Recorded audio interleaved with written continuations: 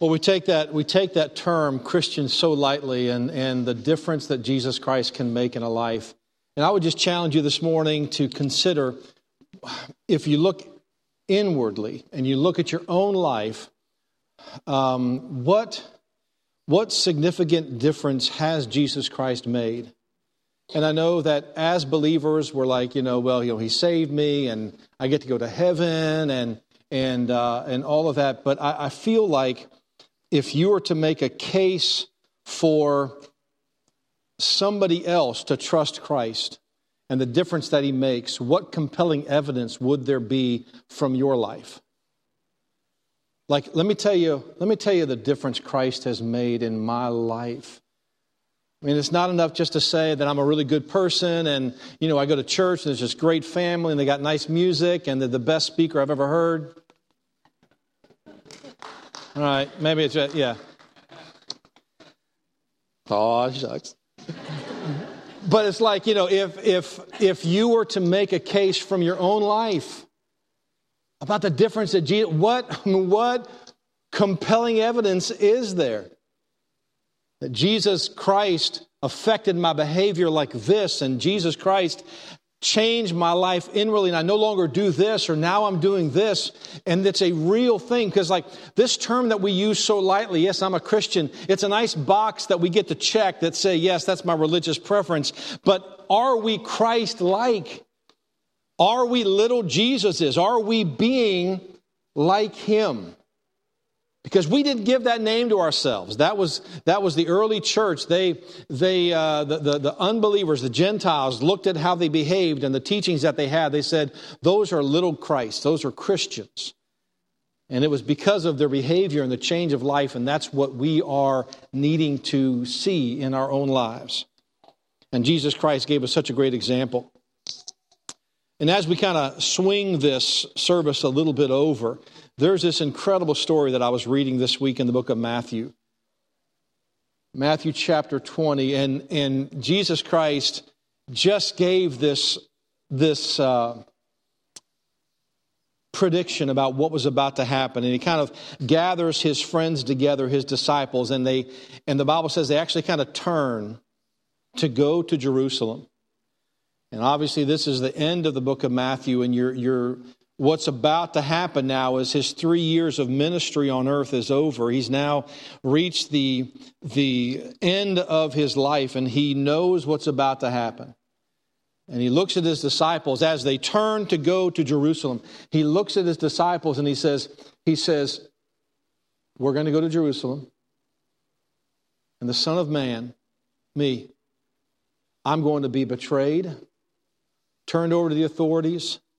And the Bible actually says, I'm going to be scourged and crucified. He even knew how He was going to die. And if you can imagine the impact that He hoped that would have on His friends. And then here comes the mother of two of the disciples and says, okay, so now Jesus, when your kingdom gets started, would it be okay if one of my sons sit on your right hand and one of my sons sit on your left hand? It's like, Jesus, didn't you just hear what I was going to say?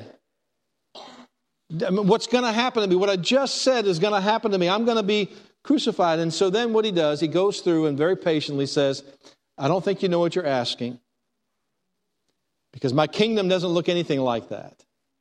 In my kingdom, the first shall be last, the last shall be first, the greatest is the servant of all. And that's kind of where we pick up here. And I threw a couple of the verses up on the screen here for you. In Matthew chapter 20, verses 26 and 28, Jesus is describing to them what this kingdom of God really looks like. But it shall not be so among you, but whosoever will be great among you, let him be your minister. And whosoever will be chief among you, let him be your servant. Even as the Son of Man came not to be the Son of Man. This is Jesus Christ. I came, is what He's saying, not to be ministered unto, but to minister and to give His life a ransom for many. Jesus said, Well, I just told you what's about to happen to me. You're interested in where you're jockeying for position in the kingdom of heaven. Let me tell you how you become great in the kingdom of heaven. Let me tell you what the kingdom of heaven is all about. Minister. I would encourage you, when you have a moment, to read Philippians chapter 2. What a great passage about Christ, the Son of God, humbling himself and coming to earth. And so here Jesus is saying, let me tell you what the kingdom of God is going to look like. And I love this word minister.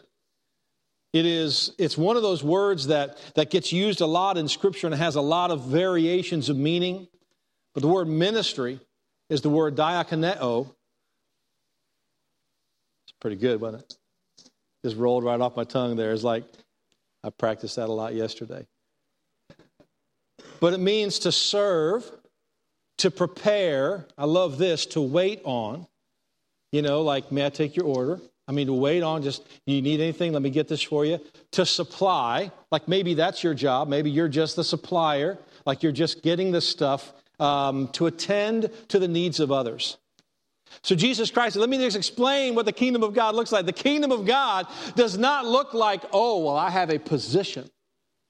The kingdom of God is, how can I help? The kingdom of God is, what do you need and how can I meet that need? That's what the kingdom of God looks like. And that is what this kingdom life that we are trying to live as believers should look like.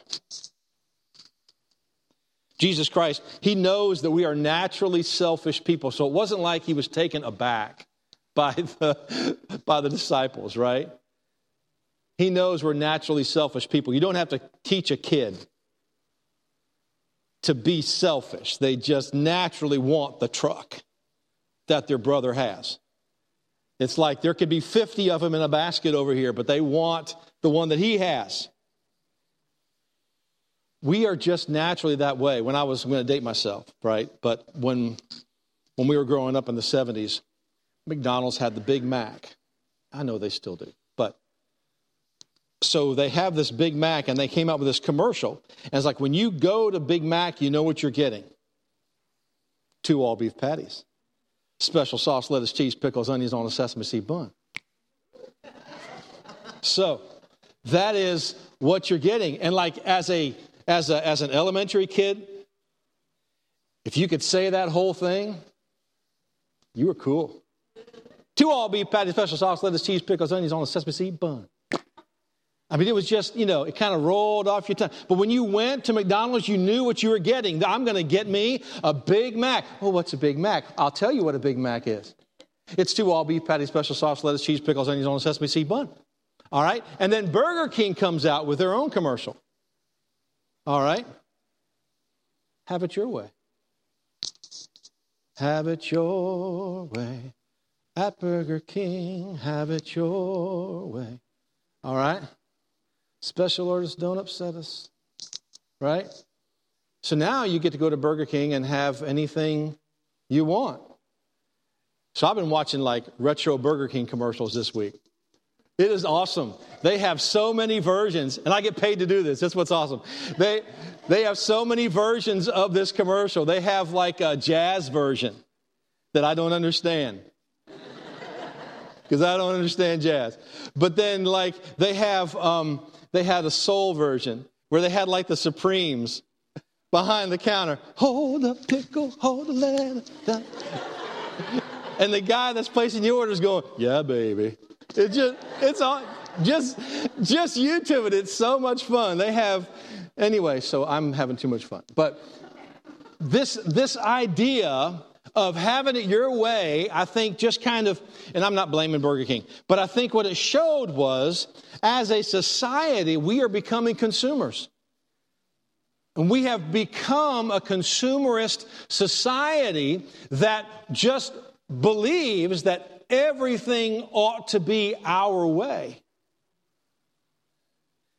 I hate to break it to you, but the customer's not always right. Okay? And if you're in retail, you know that's true.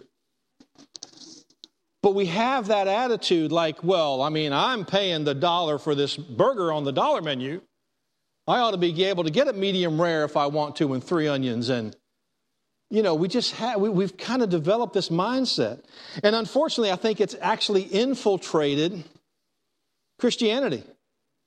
It's infiltrated our churches. This consumerist mindset has infiltrated our churches. Do you know that church shopping is actually a thing? I Googled it. There are actually church shopping articles out there. Now, I'm okay with wanting to make sure that they believe what you believe and maybe they have something for your kids and all of that. I get that. But what bothers me a little bit, some of them are like the people who are so worried about what the church has ain't going to do nothing when they get there. It's like they want you to bend over backwards to make the church what they're looking for, but then they're not going to do anything to help get it to where it needs to be. Because we're a consumerist society. We ought to be able to have our checklist and then just sit there and sit and soak and sour. But the church is not a babysitting service for believers. We are a place where we become fed and where we get mobilized to do something for Jesus and for His kingdom. If we're going to be Christ-like, if we're going to say we're Christians, let's see exactly how that affects us and see if we can imitate our incredible leader and become who he was and minister the way that he did. And rather than coming to church and enjoying the buffet, how about let's participate? Because I hate to say it, I've kind of come to a place in life where I just know that I simply can't make everybody happy. And we can't provide every program you're looking for. And that was a wonderful day for me. Because if you know who I am, I'm a people pleaser. And I want everyone to be happy. And I want everyone to love everything. But it's just not possible, because even if we did, you would invent something just to drive me crazy. Even if you didn't want it and weren't going to come and weren't going to participate or give to make it happen. Right? It's just how we are as a society. And I'm guilty too. But here's the truth. Here's a couple points here. You're glad that there's at least a point to my sermon, right? We are not created to just be spiritual consumers. Now, I added that word just on purpose because there is consumption that takes place as a believer. You come to church and you enjoy what you hear and you get pumped up and you enjoy the music, and I am for that 100%. That's why we do what we do. But we are not created just to be spiritual consumers. We were created to be spiritual contributors. And so it's not just enough to come and enjoy. There is so much more to it. It is to come and do and to minister and to wait on and to supply and to meet the needs of others. Wouldn't that be fantastic? That's kind of a rhetorical question, wasn't it? So I thought this was awesome. I got this from somebody right here, right? It's a consumer contributor scale. So what I'd like you to do is, now don't do it if you're sitting next to somebody who knows you're really good. I wouldn't circle a number. Because you're going to think a lot more of yourself than they probably do. So it's like if you're Jesus, you're number 10. All right, if you are Jesus, so I would say anything 9 and below is open for game. So if you come to church here and you enjoy, you grab some snacks, you like the coffee, and you come and sit down and you think the band's pretty good and they could have tweaked that a little bit. And I don't know who made the coffee, but I really wish they had this kind of creamer, and I had to park 4 rows out. It'd be nice if, somebody had a special place for me, close to the building. You would be a 2. All right? You're probably not like even a 5. You're just, so like you just are a consumer. And we got to have you here. We love having you here, and I mean that with all my heart. But what I would really encourage you this morning is maybe I can move from being a 2 to a 3. Right? Maybe a 5, and I don't know where you fall on that scale, but I got tickled with it when I found it, and I'm like, I'm going to do this. I'm going to like throw it out there, because it's like it really is kind of identifying where we are in the consumer contributor mindset here. And now listen, we have got some incredibly beautiful people that sacrifice. They get here early, they make the coffee, they get stuff out, they hand out bulletins, they do stuff through the week, they lead community groups. I mean, they are who makes all of this work, and I just am so amazed by this church family. But we could all be better. And I think that there are a lot of folks that honestly are good people, and I love them to death, but sometimes we just don't, our brain's not in gear, right? It's like we don't understand that this whole thing just doesn't happen. There is an army of people who contribute and make it happen. Now, I don't think you should just contribute either, because you need to be fed. You need the fellowship. You need to consume. But I think if we're going to follow Jesus and his example, and use his life of ministry and service as an example. And he was the Son of God, and he said he came here specifically to minister, not to be ministered unto. So I guess like this would be minister, and this would be ministered unto. Right? So Jesus is saying, I came to minister, not to be ministered unto. So what I'd like to do is kind of just give you 2 things here to kind of put a peg in the wall. This is where we need to go. First of all, I believe this, that God has called us to serve in his church. I think that if you're part of a body of believers, consuming and enjoying the service and all of that, that's part of it. But I also think that we are called to serve in his church, because God never intended the church to be a building. God intended the church to be a family, a body. And if this structure was never here, we'd be okay. We'd come to your house. But that's kind of how the original church started. So where did this whole idea of it becoming like a building and a church, like I'm going to go to church like it's a place, it all started, I think, like when there was a Roman Emperor, Constantine, who legalized religion. And we won't get into all of that, but he legalized Christianity. And prior to that, the church was illegal. And so they hid. They were in hiding. And so he makes it legal. In fact, he made it the state religion. And so now we're able to meet out in the open. And now we start to meet publicly. And we actually can purchase, and we buy a building, and now we are a church that meets in a building, and it becomes identified as a church. Now, I got no problem with you saying, hey, are you going to church tomorrow? Or, I'll meet you at the church. I get what you're saying, but please, in the back of your mind, always know that this building is not the church. This building is a bunch of metal and concrete that doesn't mean nothing and do nothing for nobody. You are the church. And when you serve in the church, you're not meeting the needs of this building. You're meeting the needs of the person sitting with you and the folks who come here to consume. But the church was never supposed to be about a building, so much so that I think God has uniquely gifted you and qualified you to meet the needs of this particular congregation. Now, that's what's exciting to me. So whatever our needs are, God led you here to be part of the solution, not just to identify the problem. And I don't know that it's like true for every circumstance, but I love this phrase. A need seen is an assignment given. Like if you see something, maybe you saw it because God wants you to fill it. I don't know. I don't think that that's 100% thing, but it sure should get you to thinking.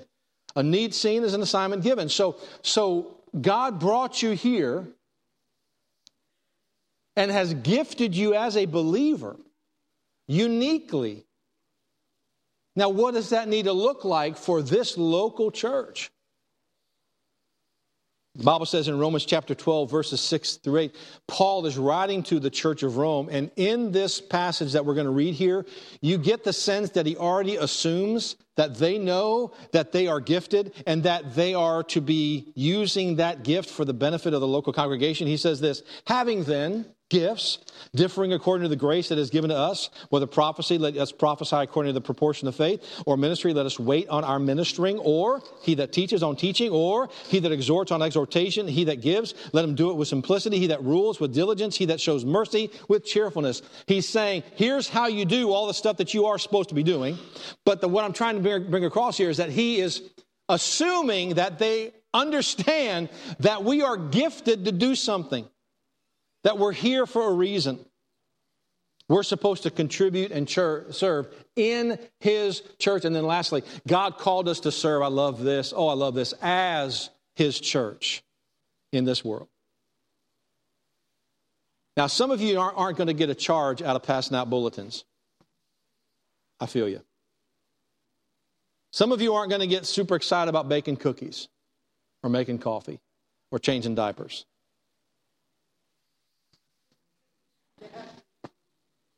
I get it. But what can you do to affect change in this world, in your community?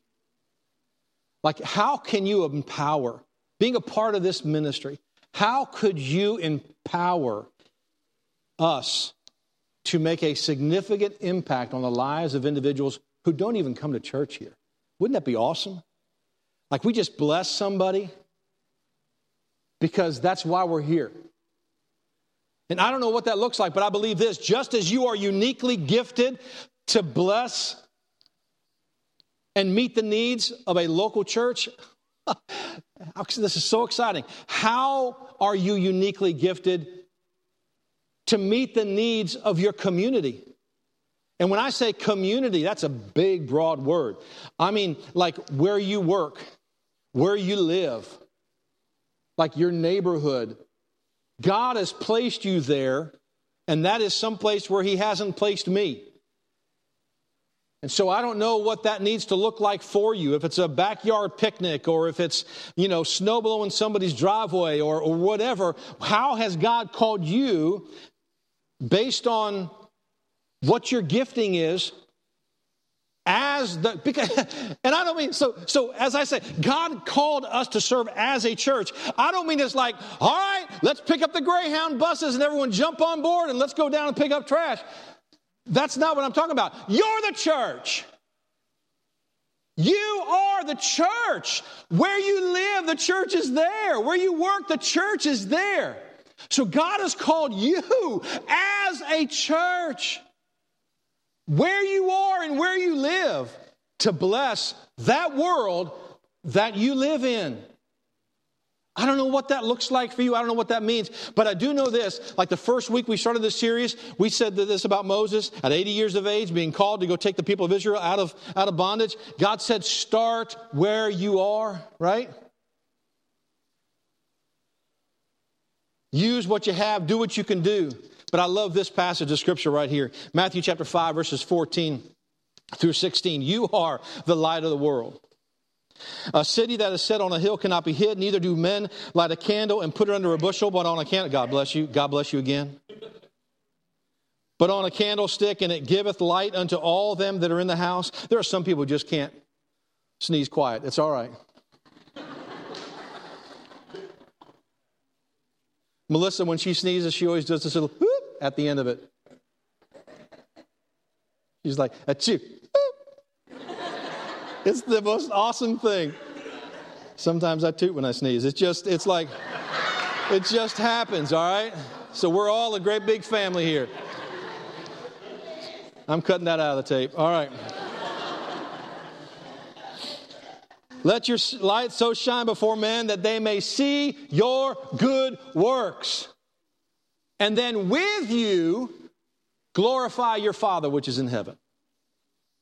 Man, there's something different about that guy. Man, Jesus is making a difference in his life. That's probably not how they're going to say it. But they're going to say, I know he goes to church. I know. And he just is such a nice guy. And he does really nice. I mean, I don't know. But we're not even asking the question. God has uniquely gifted you and called you to serve in his church, but he's also called you to serve as his church in the world. Now, that may be mobilizing us to go hand out water at the parade, or it may be mobilizing us to rebuild somebody's porch or put a ramp on somebody's house. And I would be excited if you knew somebody that we could bless that way, because we got folks in this church that are looking for opportunities like that. But if God plants the seed in your mind, look for a way that you can fill it, because God told Moses, start where you are, use what you can, and do what you can do. And those little resolutions you make, they become a revolution, because you're changing how you see the world and how you see why you're in the world. Let me make this quick clarification. The good works that we do that he mentions right there, they don't have anything to do with you getting saved.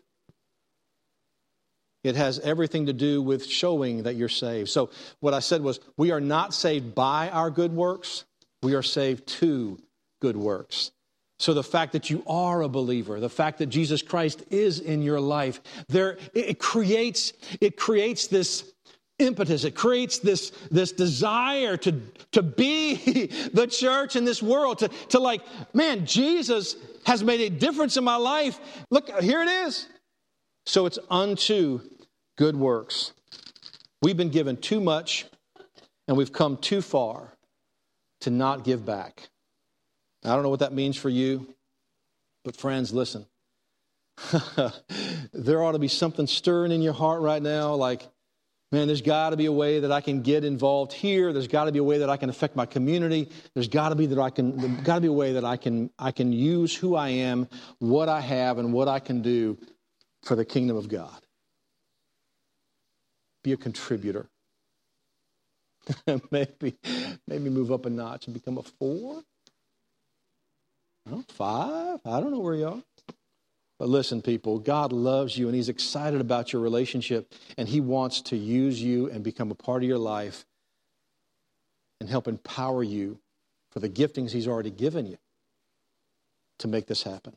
Let's pray. Father, we love you, and we are excited about whatever's going to happen.